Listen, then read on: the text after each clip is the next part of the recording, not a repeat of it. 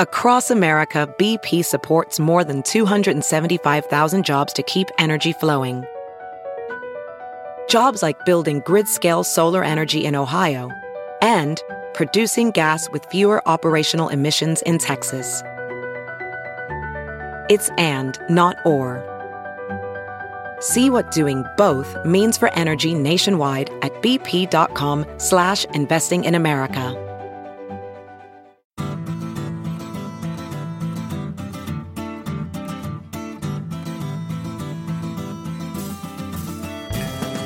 Welcome to the Sinica Podcast, a weekly discussion of current affairs in China, coming to you from the pop-up Chinese studio here in Beijing. I'm Kaiser Boy, and let's meet our first contestant this week, Mr. Jeremy Goldkorn, the man behind Danwei.com, a native of Johannesburg, South Africa. His hobbies include picking fights, causing trouble, and hurting the feelings of the Chinese people. Welcome to the show, Jeremy. Good evening, Kaiser. It's a pleasure to be here in Beijing with you. Let's also say hi to Ada Shen, who is sitting in for David Moser this week. Hi, Ada. How you doing? How you guys doing? Ada, as podcast listeners, loyal ones anyway, will recall, joined us for that Charlie Hebdo podcast back in January. Many of you may remember Jeremy's infamous rant from that one and little else. We really enjoyed having her, and so much that we have thought we should convince her to come back in and host every now and again. Ada does various work in media and in the nonprofit sector, so a do-gooder, and I should say very, very, very, very old and dear friend of ours. Now, Jeremy, you met her before I did, or did I get her first? I think I must have met her before you. I met her the day she got off the plane, I think. I think so. Okay, right off the plane? Yeah, we worked together the legendary Beijing scene. Just so, to be... yeah, okay, that's right. I think I hit on you the first time I met you. Is that right? I have no recollection. Okay, thank you. I'm very you are a lady, Ada. But, okay, he is not a gentleman, but you are a lady. But there are a lot of people in this town, as it turns out, who think that we are related. Did you know that's funny. Yeah, that's because really funny. Apparently we have the same precise accent, like the same Northern California ABC accent or Southern California. So you're from Southern California. Yes. I'm from Arizona, which is a cultural appendage of Southern California. That's why yeah. I sound like. Anyway, we're both sort of robust. Loud, right? Okay. Anyway, so Ada, welcome. Thank you. Several times now on this program, this show's various hosts and guests have made really enthusiastic recommendations for the blog Chublik Opinion at chublikopinion.com. Today, we are delighted to be joined by Mr. Ma Tianjie, the author of that blog, which, if you are not already reading it, you really need to just go and read right now. Ma Tianjie is formerly with Greenpeace, recently went to China Dialogue, whose founder, of course, is Isabel Hilton, has been a guest on this program. Jeremy, how many times now? Like 3 times or 2 or 3 times, yeah. Anyway, tell us a bit about yourself, Ma Tianjie. I mean, you're a great mystery to many people out there, but I think, as it turns out, there's a ton of fans of your blog. I mean, I promote you kind of crazily. First thing I think that people notice is how good your English writing is. Did you study in the States? Yes, I did spend 2 years in Washington, D.C., getting my master's degree in environmental policy. But I was an English major in college at Peking University here in Beijing. But I consider myself largely a product of the Chinese education system, which I happen to be born and raised in Shanghai, which has pretty decent English education. Right. I think that helps a lot. And then I was an English major. So I think that helps again. I also like to read in English. And he's fabulously talented as a writer. Yes, it's just he natural. is. I mean, I think that it's what's odd is that I think most people would assume that you're a native English speaker on reading your writing. I mean, it's quite idiomatic. In fact, it's often beyond the abilities of most Native American English. I mean, if you go to your average Tumblr, you're not going to... Well, we don't do that. Well, compared to YouTube comments, he's really... No. Yes, exactly. Anyway, so how would you characterize the mission of your blog? What do you do? Well, at the beginning, it was very simple. I just want to practice my written English because I think a part of me wants to write more elegantly in English. But at that time, I was working at Greenpeace as an international organization. I have to write a lot of emails, internal documents, proposals, and things like that. And it feels a bit boring to me. And also, it's very stressful work, working in the environmental field in China. So I just write to relax my brain and engage a slightly different part of my brain and spend a good 10 hours on a Sunday just to write a piece that I feel is coherent and And I really enjoy doing that. And that's all. And why did you choose? Public opinion is Chinese public opinion, right? Yeah. Public opinion with Chinese characteristics. Why did you choose this particular field, this niche, this subject matter?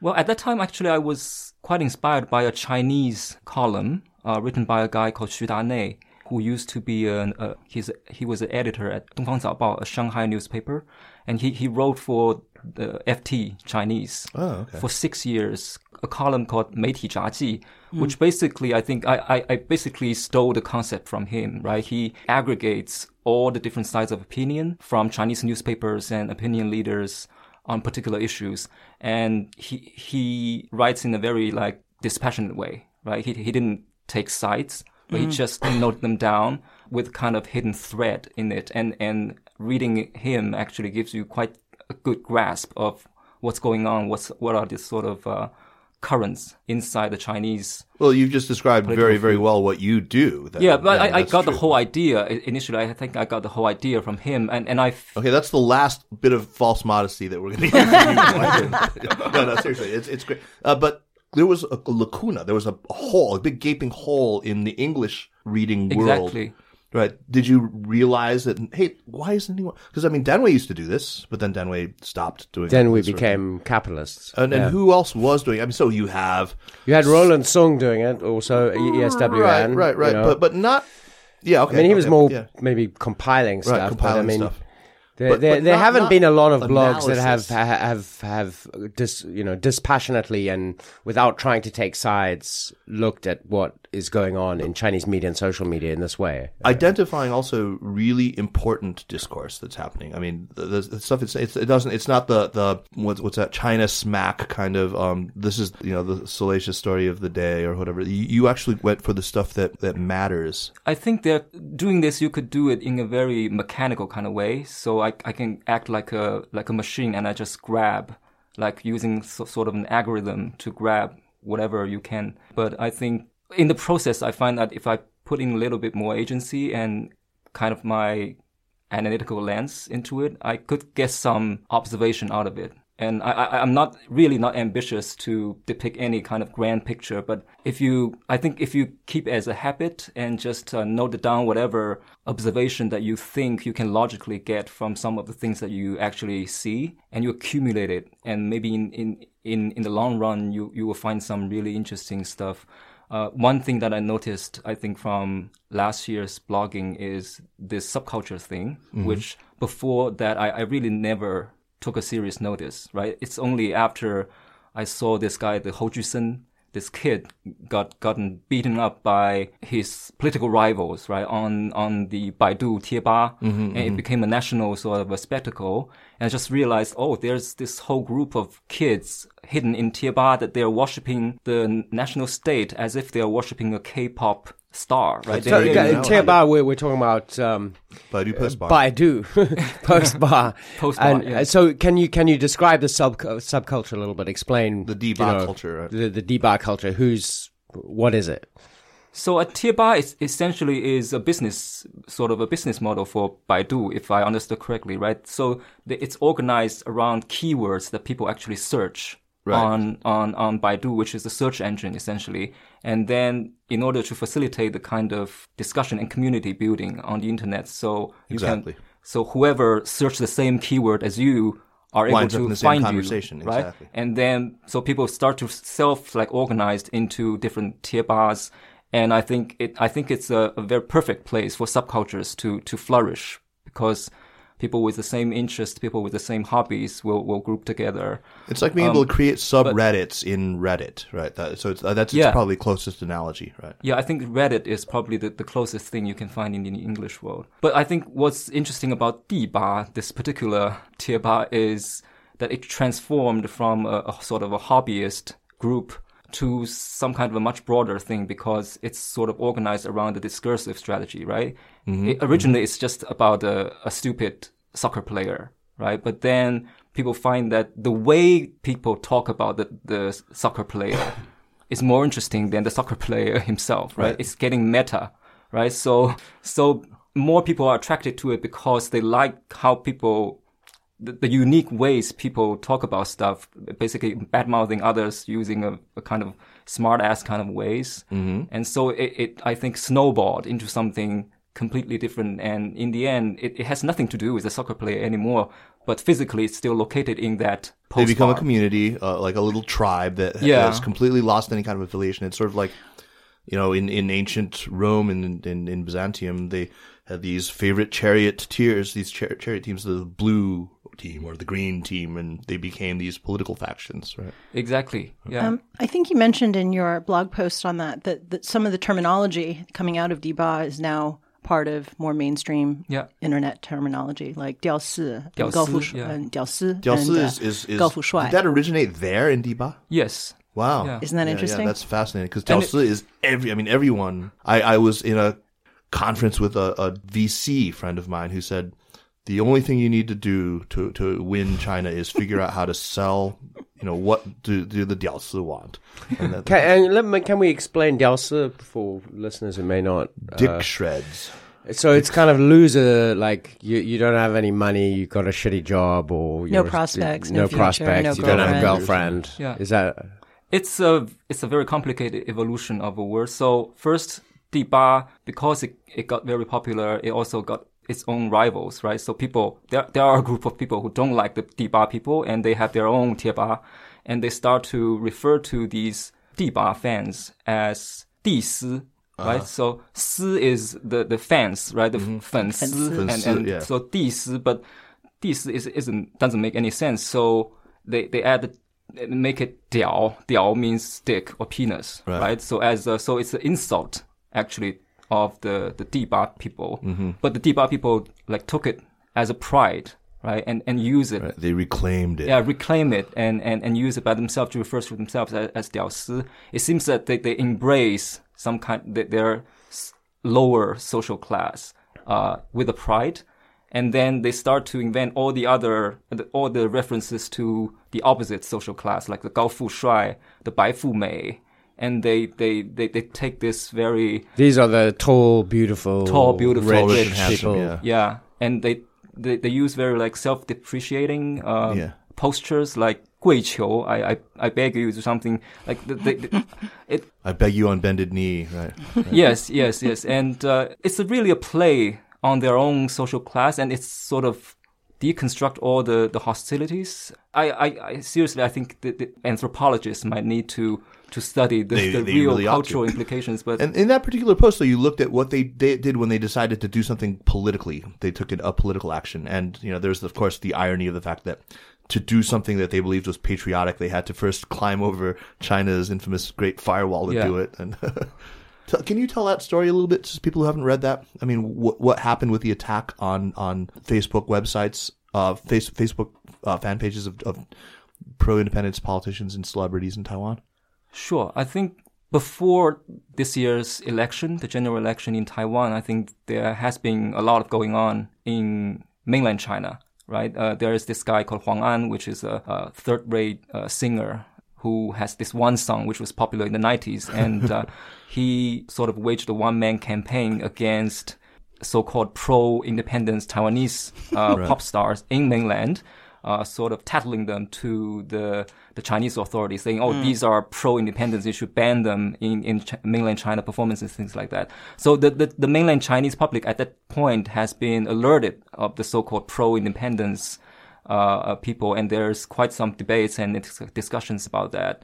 And then came Zhou Ziyu, the 16-year-old pop star from Taiwan who is actually doing her business is mainly based in South Korea, right? Right. But she is trying to develop her career in mainland China, and he became the target of Huang An. So then again, there's a whole dispute over this Zhou Ziyu, and in the end, she was forced to apologize. Forced by her agent or her managers. Yeah, because there's Chinese online backlash against her. Yeah, backlash against her, and she has to apologize in front of the camera. And as so many people have had to recently. And then what actually abject apology though, and she's 16. It was very sad. It was very sad. Yeah. But what actually triggered the Diba attack was that the Taiwanese trolls basically on Facebook start to attack a Chinese mainland pop star, a TV star, right, who said some joking things about Zhou Ziyu's video, right? So this is, I think, part of the贴吧crowd or the subculture is quite competitive in its nature, that if they see that, okay, my people is being bullied, then I want to just fight back. And do you think the politics actually had very little to do with it? Or do you think that it... I think it's the need to establish one's superiority in terms of power. Like it's very much, I think, like school politics, right? If one of my gang get bullied by the other side, I want to just hit back. And there was some a review of past campaigns by Diba, and usually it's something like that. I want to overwhelm your贴吧just to punish you for whatever shit you said about things that I don't like. It's a bit like an anonymous attack. 4chan is the other group they remind me of. 4chan is the other community that in America. There's a million, or all of the stories that you've written about we could talk about for an hour each, but one question I've been really dying to ask you is, so how much harder, first of all, is it to glean a sense for what's happening online in China now, with Weibo use having kind of plummeted, with Weixin being sort of more private in nature and confined? What are the online forums that you would go to get a sense for what the spirit of the times really is? I think it's still pretty intuitive. So I do follow quite some people on Weibo. I think Weibo, even though it's subdued somewhat, I think still relevant. Especially, I think those who has the intention to shape public opinion still are pretty much active on Weibo. Even though I think a large part of the liberal camp has been subdued on Weibo, and some of them did migrate onto WeChat. So I think my methodology is that I just look. If there's something that there's a real conversation going on, there are different sides of voices on a single issue, and I think it's hard for me to miss. And I would wait a little bit to see what kind of comments and what kind of insights finally would emerge on my, whether it's Weibo or my WeChat walls. And I made some selection, and based on that, Great. Just for a sense of perspective, Kaiser, would you like to drop in sort of the random internet factoid on the size of the audiences of these respective platforms, even if Weibo isn't I haven't followed in a while. I don't actually know. Jeremy, it's do you really know? hard. I mean, Weixin. I don't know the most current figures, but I mean, Weixin must be, north of. Have you ever met a Chinese person with a smartphone who doesn't use Weixin? No, in fact, WeChat Weixin probably has higher numbers than main internet usage because everybody's got a smartphone and they might not actually use any other internet service. So you're looking north of 700 million probably. I think Weibo, at its height, Weibo was about 500 million or so, and I would imagine the active usage is probably a fair bit lower than that right now. Okay, just a little context. But I think you're right though. That there still are public intellectuals to be found. I actually had lunch today with a reporter, an American reporter, who said that after kind of a long hiatus from Weibo, he went back and was really quite surprised to see because everyone is back. You're sort of looking for the reaction about Ren Zhiqiang. But he said So Ren Zhiqiang is, some people are saying the Donald Trump of China. So that's a ridiculous comparison. He's a billionaire real estate developer. Even a billionaire. He's a millionaire, a multi-millionaire real estate developer who used to have 37 million followers. Right. So he's kind of a buddy of Pan Shi, and he was a very, he's a party member but was always a very prickly kind of writer. Right. He was always kind of critical, always sort of a thorn in the side. He was something of a gadfly. And as we know, he made basically a couple of comments to the effect of after Xi Jinping's kind of recent media tour, in which he basically insisted on the steadfast obedience of state media to the party. He said, "Wait, what's this about the government being the party's government? Isn't it the people's government? Isn't this the media the people's media, not the party's media?" And so that kind of distinction between people and party is of course anathema, because people are represented by the party in Xiist ideology, or in all communist ideology. So anyway, my friend was saying at lunch today that he thought that after the Big V crackdown that began in earnest in 2013 and kind of gutted Weibo by 2014, that Weibo would be a wasteland. He said no, that most of the Gongzhi, the public intellectuals that he followed, were still quite active. They were on there. He was very surprised, still as critical as ever. Yeah, because I think there is still, a need for gender setting. And as long as there is a need for gender setting from all kinds of camps within the Chinese society, then I think Weibo is a much better platform than WeChat, which is essentially a social network that based on friends, right? But Weibo is a much bigger platform, a much open platform with a sort of a square kind of public effect. Square, right? Yeah, public square. Yeah. One of the questions that I wanted to ask you: do you know if you have much of a Chinese readership? I do have a small Chinese readership. If I look at the WordPress data, then I can see a segment of readers from mainland China, even though it's much smaller compared to the readership from the United States. And what about comments from Chinese readers? The thing about blogging today is that a lot of the conversations are happening in social networks that I have no way of knowing. For example, people would repost my post on their Facebook page, and then they will probably have conversations there. But I always do. Then I have no way of seeing what people are talking about, and yeah, that's a pity. Okay, well, hopefully this show is going to get you some more readers, and they'll be very, very well deserved. Yeah, thank you. I hope so.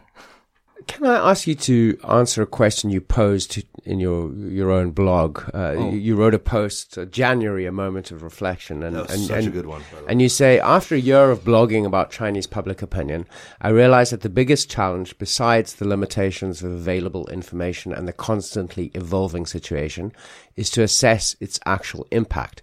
Just how consequential is the collective airing of certain sentiments or viewpoints? Do you want to take a stab at answering that question? I'm going to duck out. Thanks, Jeremy, for making our guest feel. Well, I think the question really, I think it's a pretty philosophical question about what is public opinion, right? So everybody in China holds some kind of opinion, but a lot of those opinions doesn't matter if they doesn't surface in some kind of form with some kind of impact, right, on whatever platform. So I think gauging that kind of impact become a kind of defining point for whether there is actually valid public opinion in China. Because I think in the past there is always this thinking that there is no public opinion. I think especially if you look at the years before the emergence of social media, then all you have is probably something reflected by the media, right? The sort of the slightly liberalized media scene.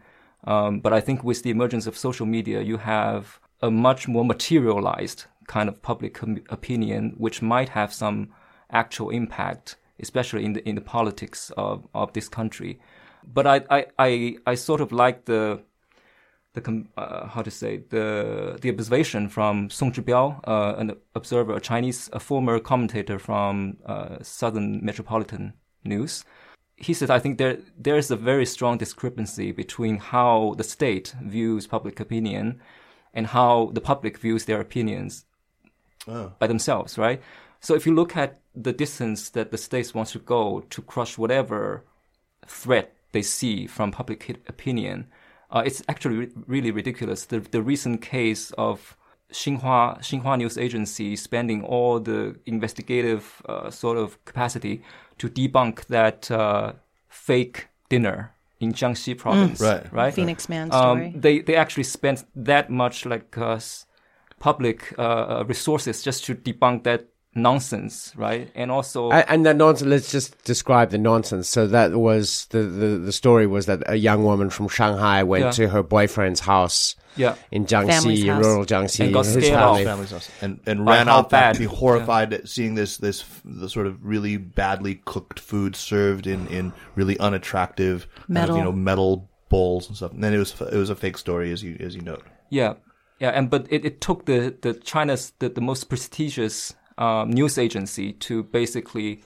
wrote a story and debunk that myth, telling everybody this is a fake story. It seems that they take the direction of the conversation really seriously. They're hypersensitive to public opinion that doesn't go away. Yeah. Right. Yeah.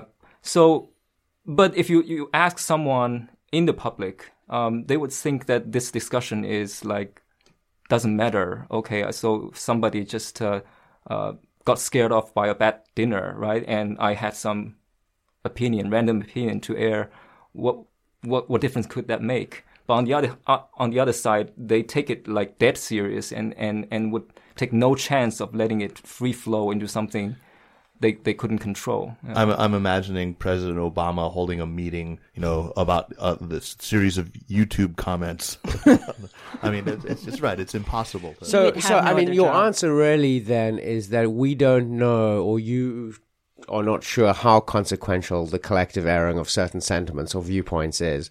But the party thinks that it's very, very serious and consequential. And shall we then, if the party thinks so, shall we then take it as face value, which means it actually touches the nerve of the party, right? So because of that, shall we take public opinion in China more seriously? So there's like a discursive reality. That would be my conclusion. Or rather than just sort of discounting it because it's really these sort of casually, flippantly thrown out things. I mean, there's not a lot of thought being invested into, my expression of this online. There's no cost. I don't have skin in this game, right? Mm.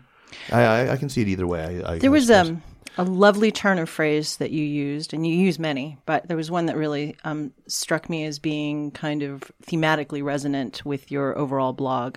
And that is, you were talking about how, opinion comes to sort of settle around equilibrium as opposed to consensus.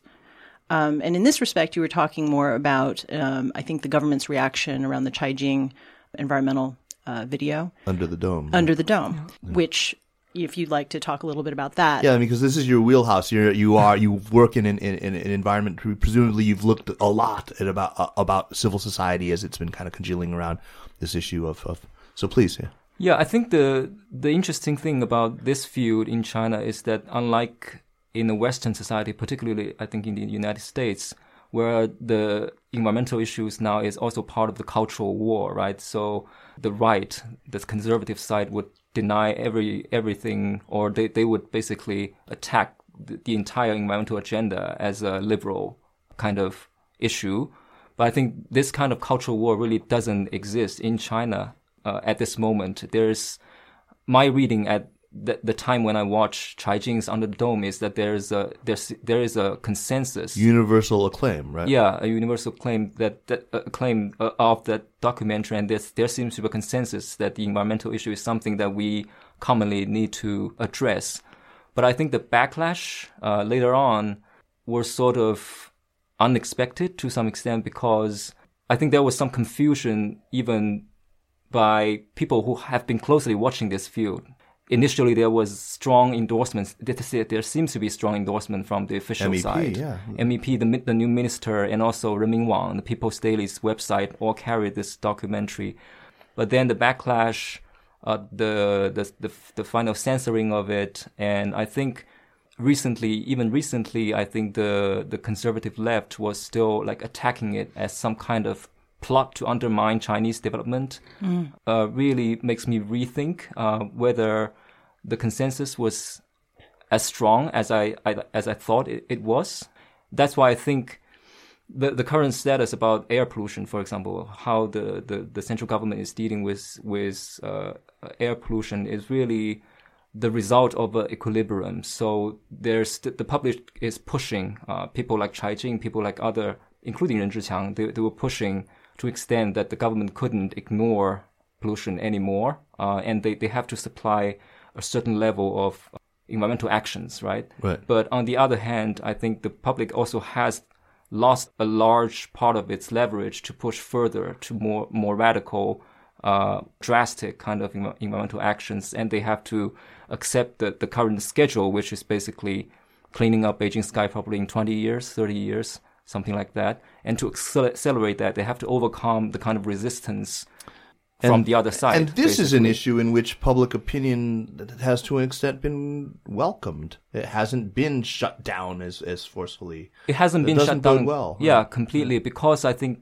in certain areas, the government does need the backing or the cover of public opinion to push forward some of its initiatives, especially if you want to push Hebei to shut down a large part of its industrial base, then you probably need some backing from the public opinion, pointing out the discontent citizens from Beijing, saying that I couldn't have this public accusing me all the time, right? I have to do something. So I think they do need some allies in the civil society to push forward some of the agenda items, especially the green agenda items.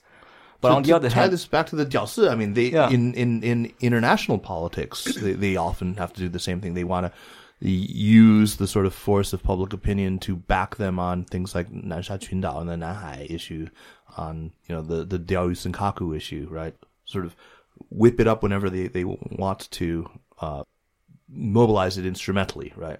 But I think that's slightly different because I really am not sure how seriously the Chinese public is really concerned with those islands. Whereas, I think that the intensity, the organic reality, the organic reality and the authenticity of concern you're right. For example, air is, I think it's just much more potent. It's unavoidable. Yeah, I think it's also one where the public and the leaders have exactly the same problems. I mean, if you live in Beijing, no matter whether you're in Zhongnanhai or in some shitty apartment outside the 6th Ring Road, you breathe the same air, right? Exactly. Well, let's turn to, I'd like to ask about another subject, another post you wrote about called Das Evil Kapital, which I found quite interesting, where you look at a fight going on with one of the most successful real estate companies, the Vanke Group, or Vanke. I mean, in English it's Vanke, but in Chinese it's Vanke, which is in Pinyin is kind of like Vanke. But Wang Shi is the founder, a very charismatic guy, climbs mountains, and again, let me just put a little quote there. I mean, you're talking about how this guy who has been a hero and still is in many ways in the Chinese media. And you write, no matter who emerges in the end as the winner of this bid for the control of China's largest home developer, and this is Vanke, the loser is already visible. It's the idea of philosopher-king capitalists as the progressive force to change China. That was the Vanke drama has revealed the fragility of the public image that Wang Shi and an entire class of so-called progressive Chinese capitalists have built for themselves. Can you talk a little bit about this? Because I mean, this is very interesting, and I think in some ways in real estate industries where you've seen it the most, where you have these charismatic and very popular figures, Ren Zhiqiang is another one, and Pan Shi and his wife Jiang Xin. Tech too, Tech too. I mean, he's absolutely not national, but absolutely. Technology. I mean, your boss, Robin Li. Alibaba's Jack Ma. But I mean, my boss isn't tweeting. I mean, he isn't on Weibo and stuff. But they are seen as people who are philosopher-king capitalists, right? So I think in China, at least in the past few years, I think there are groups of business tycoons, basically, but they're seen as more enlightened. Yeah. People like Wang Shi, people like Pan Shi, they are also quite aligned with the sort of the liberal kind of values and agenda, and they're pushing forward. Like Pan Shi is also someone who actually make air pollution top on the national agenda, right? Has a kind of an environmentalist kind of messaging in his communications. So I think, as you said, billionaires breathe the same air.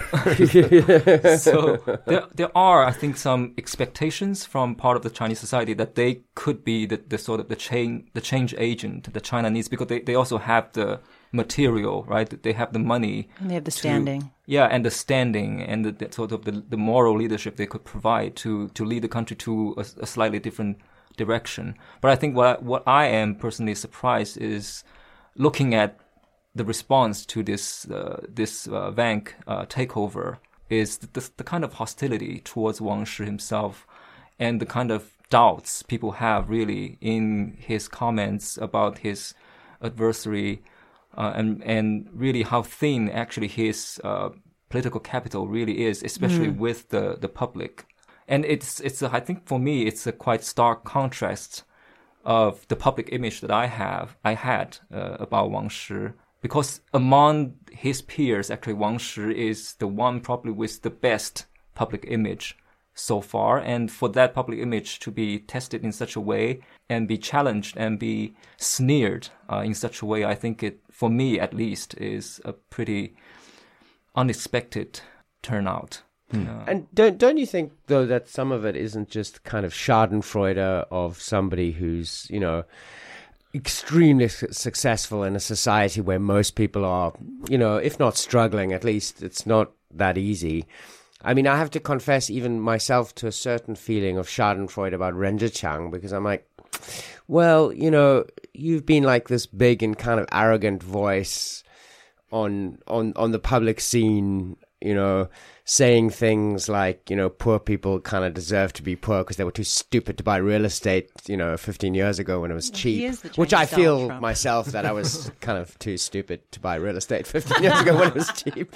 But, I mean, isn't that a very natural reaction to... You were also too poor. But I was also stupid.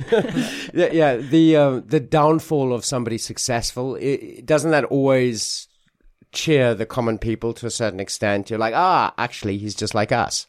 Yeah, I think there is definitely an element to that. And I think the Diaosi culture kind of play it into it a little bit, because I think the prominence of the Diaosi culture actually makes those who act like they're nobler, they're like holier than thou kind of personalities more vulnerable.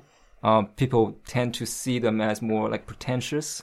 So I think nowadays many celebrities on social network, on different platforms, also try to drag themselves down a little bit closer to the Diaosi to make themselves more relatable to them, right? That's the recent popularity of the phrase 接地气. Right? 接地气, yes. So I think everyone wants to be 接地气, and it's like... And I think Wang Shi is probably a person that doesn't really adapt to that. And he still act quite aloof in his speeches. He doesn't make like 接地气 jokes with his fans and things like that. So this is a generational shift then? Maybe I think the younger generation is more accustomed to a more Diaosi kind of self-deconstructed kind of culture, and they expect that the public figures be relatable to that kind of culture. If they don't, then there's a backlash against them. Yeah. What are some of the other stories that you've been playing with that we might expect to see in coming months? Some of the other interesting subject areas that you've been looking at that you might be itching to write on?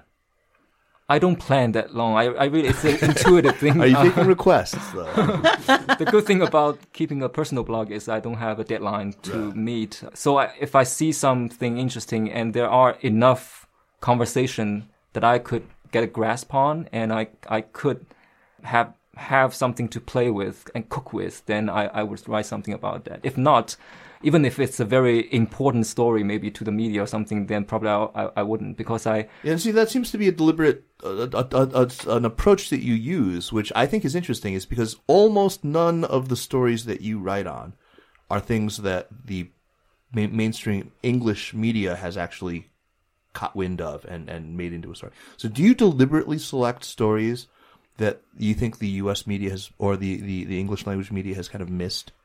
No, I don't do that.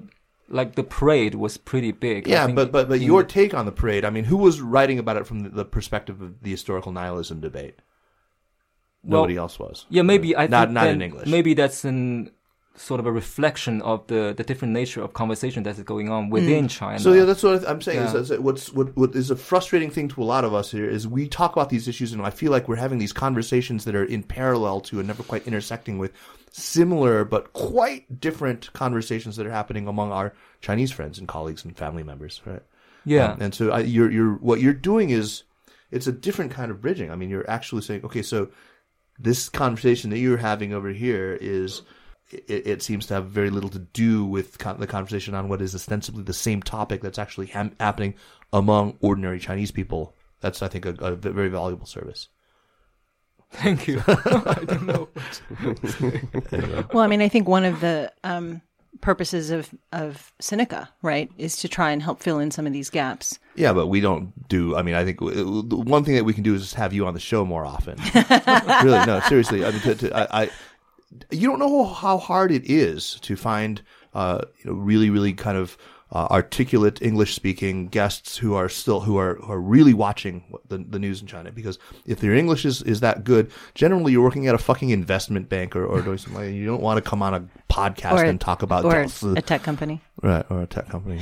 Right. Anyway, but I'm very grateful, and I hope that you'll be joining us more often in the future. I'll be happy to. I live just 1 block away. So. Awesome! That's part of your house. Ada, let's as you're the newcomer to the show, let's start off with recommendations from you. Okay, so I have a recommendation that has nothing to do with China, but in a way, maybe a little elliptically, can reference some of the gaps also that even in the United States, we have gaps between what the pundits observe about phenomenon happening within a subculture and how maybe that subculture observes itself. So my reference is a video. It was a selfie video that was posted by Charles M. Blow, who is an op-ed columnist for the New York Times. And he's talking about the way that Hillary Clinton and Bernie Sanders are perceived in the South based on their civil rights activities, and the difference between working on segregation issues in the North versus working on the question of white academies, which were basically, it was an end run around desegregation laws, where literally they created these white private academies. And they took out all the white kids, all the white teachers, and all the materials, including the books. And this is what was happening. And it was all supported with state money at the time. And Hillary Clinton actually went in and helped to expose this, and that this kind of thing helps to explain the voting patterns of African Americans in the South, more so than some of the external observations that have been placed on it by other pundits. So that's my recommendation. You can find it from his Facebook page. Charles Blow. Charles M. Blow, and it will have posted March 1st. It was today. Okay. Awesome. Should we go I'm to ready. Jeremy? Yeah. Sure. This, we're shortly going to experience the 50th anniversary of the start of the Great Proletarian Cultural Revolution. And I'd just like to recommend the film Morning Sun, and fantastic film. And it's not that easy to actually watch the film, but there's morningsun.org is a website that is really excellent. Has a lot of bits from the film, audiovisual materials, all about the Cultural Revolution. This film was made by Kramer Hinton and Jeremy Barmay, and it's actually kind of like a prequel to the film they did about 1989, Tiananmen. Right. And explores The Gate of Heavenly Peace. The Gate of Heavenly Peace, yeah. Which it explores actually in many ways the same kind of themes, and they are two films that one should watch together, ideally. But if you don't have access to the film, morningsun.org. That's a great recommendation. I have a film recommendation too, but I wanna let Ma Tianjie go first. Okay, I have a very light recommendation. It's a comic book. I don't know if you have read it. It's a comic book by a Canadian from Quebec, I think. It's a book called Shenzhen, a travelogue from China.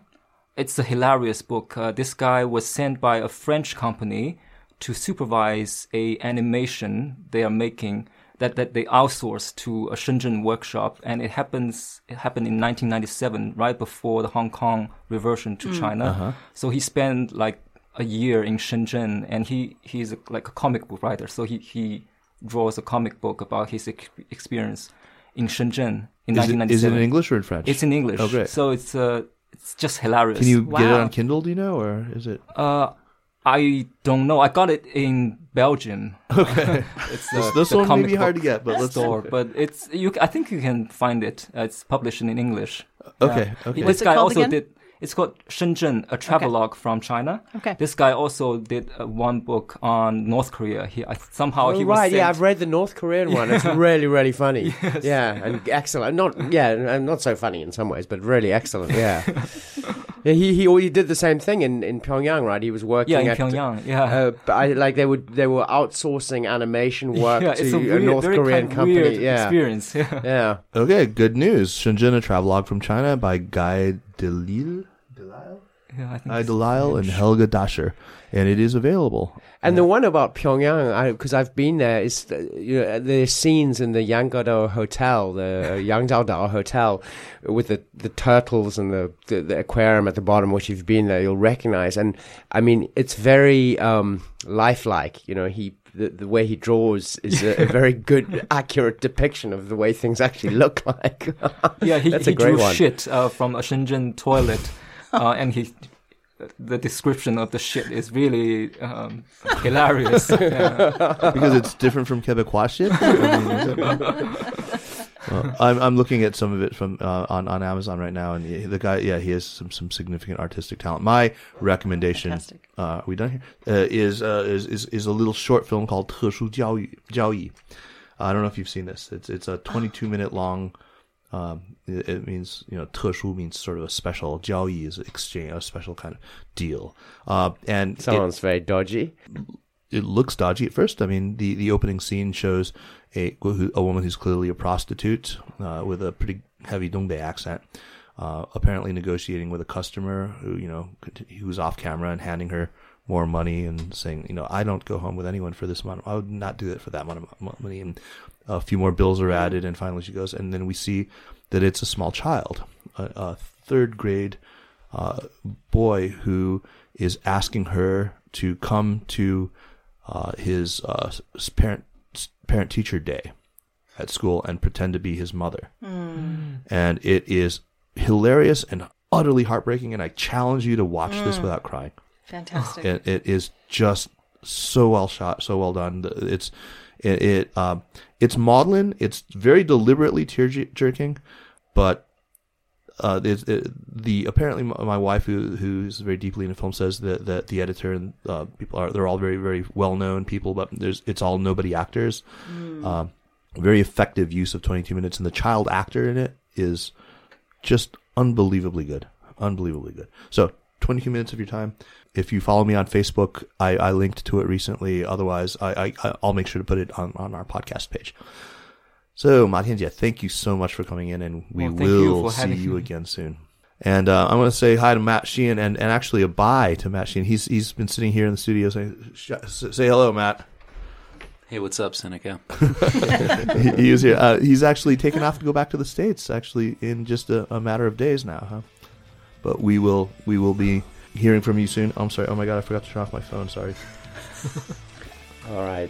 Take it home, guys. Take it home. Enough Take waffling. It home. And goodbye. And we'll see you next week on the Seneca Podcast. Take care, folks. Bye.